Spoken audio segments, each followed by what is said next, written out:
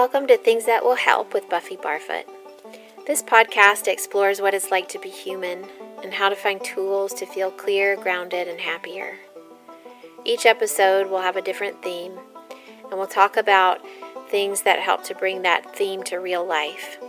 The human stories ahead do not negate the hard or the dark, but rather point to the lighthouses along the way. This is Buffy.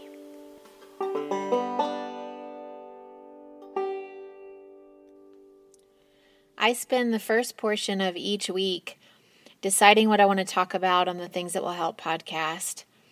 And usually Monday through Wednesday is spent with me deep in thought and jotting down ideas about that particular topic on those yellow notepads, on those little scratch pads. And those are positioned all over my house in case I just think of something that I need to write down. I need to have a new episode to Alex, my producer, by Wednesday or Thursday of each week so that she can have it up to drop on the following Monday. And then my process starts all over again. Sometimes different things from the news or the state of the planet fuel what I talk about each week. And I can't always anticipate what might be in people's hearts or minds collectively when I decide on the topic. Also, while it's my intention that this podcast be relevant and match the current state of things, I also want these episodes to be archival and supportive, even when you listen to them in 5 years. And of course, I want them to be relevant for my non-American listeners, who I'm certain are very weary of hearing about all the shenanigans that the U.S. is involved with. And I know that many of you will be listening to this episode after we know the election results. And so I wanted to record something that would be good for your hearts and good for your nervous systems, even though I don't know the results of the election as I record this. So today, what I have for us is incredibly simple, but incredibly helpful for right now and for years to come. Today, we roll out the red carpet. And this idea comes from a parenting expert that I listen to sometimes named Janet Lansbury. And she has a podcast called Unruffled that I like about parenting. And she talks about when kids are having a tantrum or a meltdown, it's helpful to roll out the red carpet for their feelings and actually let them feel it. The whole roller coaster. Let them carry on, she says, and affirm the unraveling, not to tamp it down, and not to let it change your mind or your boundary that you've set, but just to let them get it out. Brilliant. And the first time I tried it, to my surprise, it worked. Otis was losing his mind recently about supper choices, and I said, I understand, buddy, that you're upset because we're having broccoli instead of cereal for supper. And I rolled out the red carpet for his meltdown, and he just let loose. He tore through some tears. And then it was interesting, the tears started to slow down through the medicine of being heard properly. And after a few minutes of me saying, I get it. I know you want cereal. I hear you. But we're going to have broccoli. We need healthy veggies to nourish our body tonight. And he started to settle down. He eventually walked off this red carpet that I'd laid down for him, and he ate supper without that much fuss, and we carried on. Because it turns out he kind of just needed to throw a fit and be affirmed in those feelings. And this is easy to consider for kids in this way. It seems simple enough, when I tell stories like this. But I do not see us permitting this same kind of allowance for grown-ups. But I think we all need to roll out the red carpet for ourselves and each other and just really let ourselves not know what comes next, to revel in the wonder of that. For a period of time, when something is fresh and new especially, it's important to just let it land and feel what you feel. And to feel the whole thing, be curious about it without a next step or a plan. And I think that's the snag for us, is that we want to be on the right track. And I'm here to suggest that simply feeling something without moving it into productive land is actually the right track. And I think this goes for all things, both big and small. So if what you have now on your kitchen table is relief, I want you to feel that all the way down to a muscular softening. When is the last time you really enjoyed what relief feels like in the cells of your body? And if instead it is rage that you have on your kitchen table, then I want you to let it burn and thrash and howl, and don't try to tame it. Throw some dishes. Not at anybody, but go outside and break some old dishes against the side of your house. Who cares what your neighbors think? If they think you're cuckoo, then oh well. Go out to the middle of the woods and scream and let it out. Let that rage go somewhere outside of your body. And of course, there are a million other feelings too that might be on your kitchen table. And I say serve them all for supper with a side of slow down, and roll out the red carpet. And let those things that you feel right now be jagged and unproductive. We love boxes, don't we? We love to be moving to the next thing and checking off boxes. We love to be right, and we prefer not to be in an in-between space. This red carpet allowance feels like it's an in-between space. Otis, dry your tears and get over the cereal and get to the table to experience the broccoli. Box it up, buddy. So the red carpet space feels unsafe and it feels unsure. And it's definitely not in a box that we tend to be comfortable with. But if we let ourselves just feel without any boxes, at least for a little while, then we tend to avoid those feelings getting stored away in the cells of our body, causing trauma and sadness for years to come. Because those feelings will go somewhere if they're not expressed and tended to. And here's what we usually do. We squish those unexpressed feelings down, and then much later we turn them on our loved ones for something usually that's totally unrelated. So my interest and my ask is that we learn to stretch out the feeling period a little and make the red carpet a little bit longer before we start straightening the covers and being productive again. I'm going to give you a light example.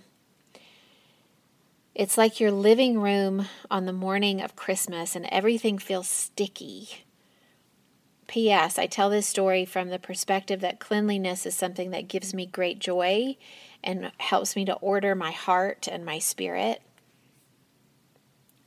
So, sticky room, and you and everyone else still has on pajamas and is on their third coffee treat. And there's pancake batter that's turning into a firm glue on the pans and the dishes. And there's wrapping paper everywhere. So that's the scene. And there's part of you that feels like you should stand up and be productive. And there's even part of you that wants to be productive, that wants to just clean it up and zip it up. But this is where I would ask you to wait, to feel the stickiness and to settle deeper into the couch. Because there's a gift in this, and just being instead of doing. And we're not that good at this, most of us. And I think that this can be told from an indulgent, sweet stickiness of Christmas morning place, and learning to enjoy that instead of boxing it up. And then it can be told all the way to the heat of betrayal or the anger of injustice. So letting yourself linger in things a little bit longer. I think the stage of really feeling things first is something that we skip because it's hard, because it's vulnerable. And we are more comfortable in production than we are in abiding something. And the word, I looked it up, the word abide means to bear patiently. Because even if it's joy that we're feeling, we hesitate to abide in it. To abide and to relish the feeling before we're on to building and boxing more feelings like that. Or if it's hurt that we feel, we are so quick to skip over it and to cover it up because we want to feel good again. And maybe the reason that this is so hard, this before production red carpet for your feelings place, is because society doesn't really count it. Or it only counts it as hysteria or a phase to just get through that nobody should see. And this red carpet work boils down, I think, to presence. That's the center of the Russian nesting doll in this idea. It's the very center, the tiniest doll, the center seed is presence. To be with the all of it, however it's coming up. And there's another component to all of this, and that is that we cannot do this gorgeous red carpet abiding in the rush of feelings step alone. Community and gathering is essential in this place of where we are. And what we've all been through. Something that truly helps is to be seen and held by others for the feelings that we're in the middle of. Instead of being told that we're too sensitive, that we're overreacting, that we need to move on, that we need to bounce back, that we should look for the good, or where is the learning in this? Sometimes, plain and simple, we should just get to wallow and howl and laugh and gloat and celebrate and scream and not know what brick goes in next. To live in the question instead of the answer. To live in the process instead of the product. And your people, the ones that can be in your tender, right after something has happened space, I hope that you find them this week, which is hard because we're still in a pandemic with numbers on the rise and there's cold weather coming. So I think we have to get creative to trace meaningful lines to one another, and we can. And I know it's not the same. But we have to get on the phone. We have to write real letters. We have to record voice memos and send it to each other.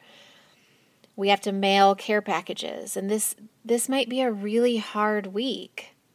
Or this might be a week where you are sobbing with joy and the relief of 4 years of trauma in your body. But that neutrality, if you listened last week, that neutrality that you gave up last week or last lifetime,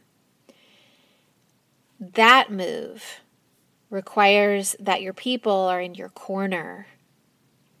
And we might have to work a little harder to find warm hands right now. Let me tell you what Otis is doing.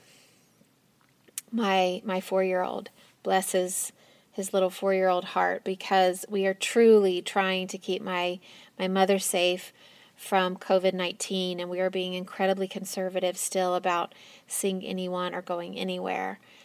And Otis is a rare extrovert in our sweet little family of introverts. And Otis has had to get creative about finding connections with people.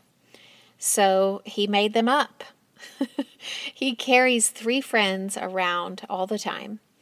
Timmy, who's a giraffe, which was Benjamin's when Benjamin was tiny. So it's a 48-year-old yellow and tan velvet giraffe. And the second friend is a white lamb named Wooly, who looks more gray now than white. And Llama Llama Red Pajama. And they're more really than just stuffed animals. We, Matt, myself, and my mom, who Otis calls Vivi, are responsible for providing the voices for these friends. And Otis has very lively conversations with them about all kinds of things. We have breakfast with them, and they ride in the car with us, and they comment on the music and what have you.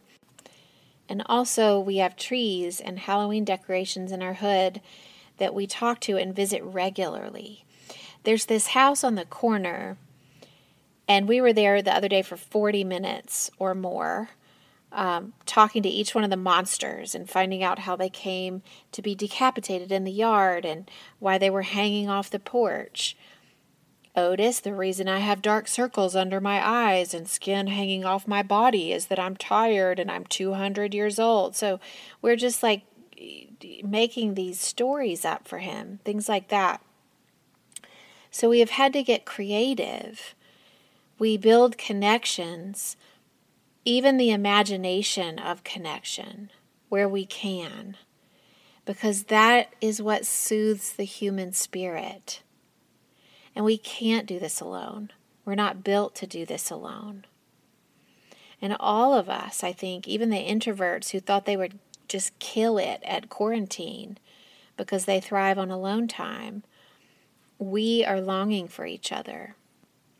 Brene Brown had a really helpful episode on her podcast recently about burnout and the importance of completing the stress cycle, which is kind of a sister subject to what I'm talking about, this rolling out the red carpet for our feelings. And what struck me most about this episode and what felt so profound, she had Emily and Amelia Nagoski, who are sister twins and really brilliant humans. They were her guests, and they talk about the remedy to burnout and how when we don't complete the stress cycle, we stay in the burnout tedium. And they gave really specific and simple remedies for completing the stress cycle. Things like physical exercise, conscious breath, a meaningful social interaction, a really deep cry, a big belly laugh, and a hug in particular that lasts 20 seconds or more, so where you really have an oxytocin release. And I encourage you to listen to the whole episode, which is chock full of the science behind all of this. But my gold nugget takeaway was that we have to finish things in full. That even when the stressful event has passed, a release comes through the form of connected and purposeful behavior that's allowed and that space is carved out for.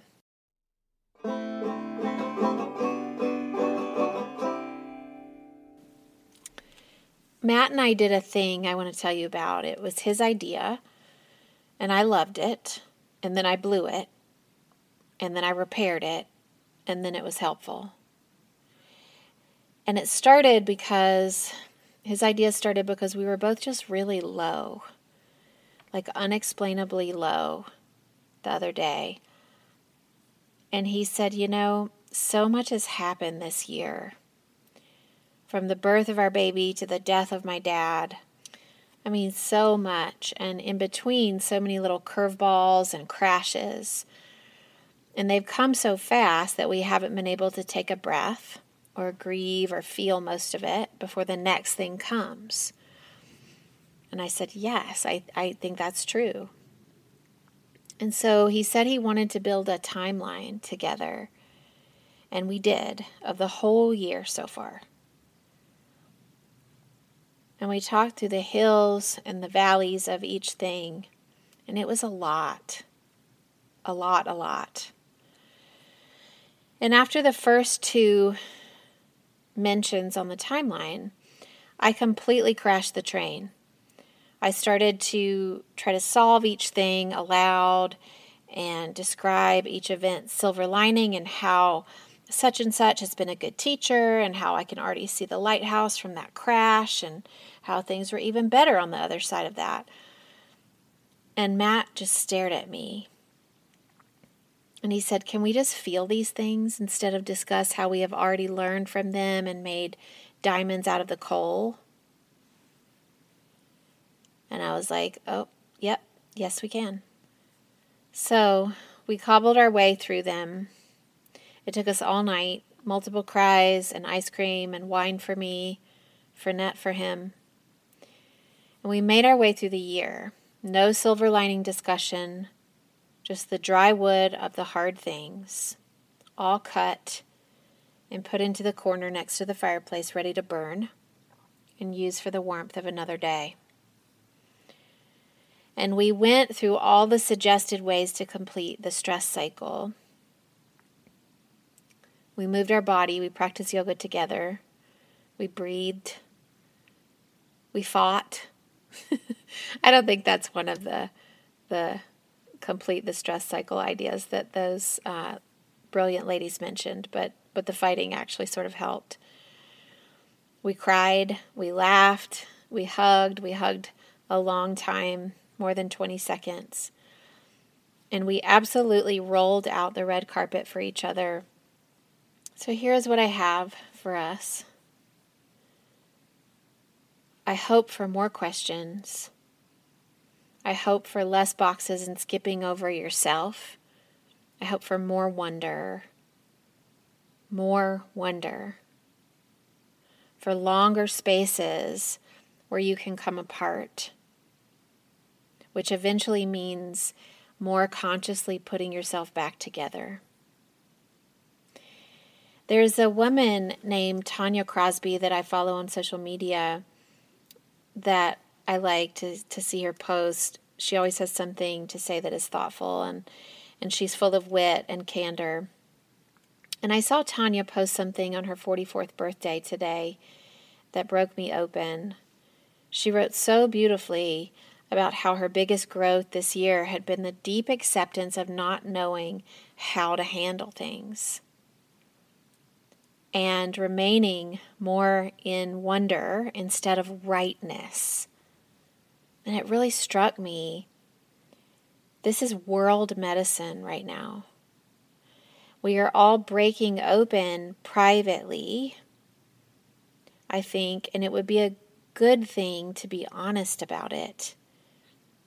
If we can bear it and wonder about it out loud instead of needing to be right and boxed up and deliver something productive. She also posted a Tom Waits quote that I love.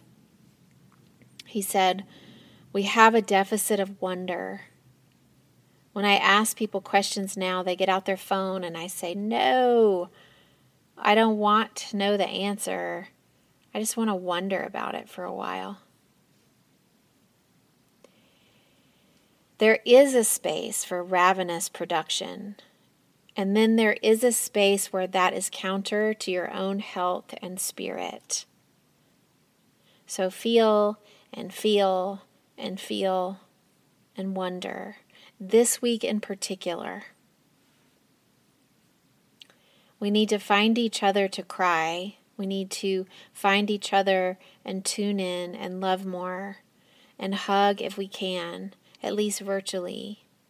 We need to stand next to each other in some way. We need to find each other to scream. We need to find each other to rest, We need to find each other to howl and come apart and not worry, at least this week, about putting ourselves back together. We need to abide each other and abide alongside each other. And this week in particular, I encourage you to roll out the red carpet and be unabashedly where you are. Thanks everybody so much for listening to Things That Will Help. This has become such a passion project for me and something that I really believe in and cherish. I do want to tell you about something fun that you may not know about. Each week, my husband, Matt, who I sometimes tell stories about, he creates a playlist on Spotify to coincide with my themes.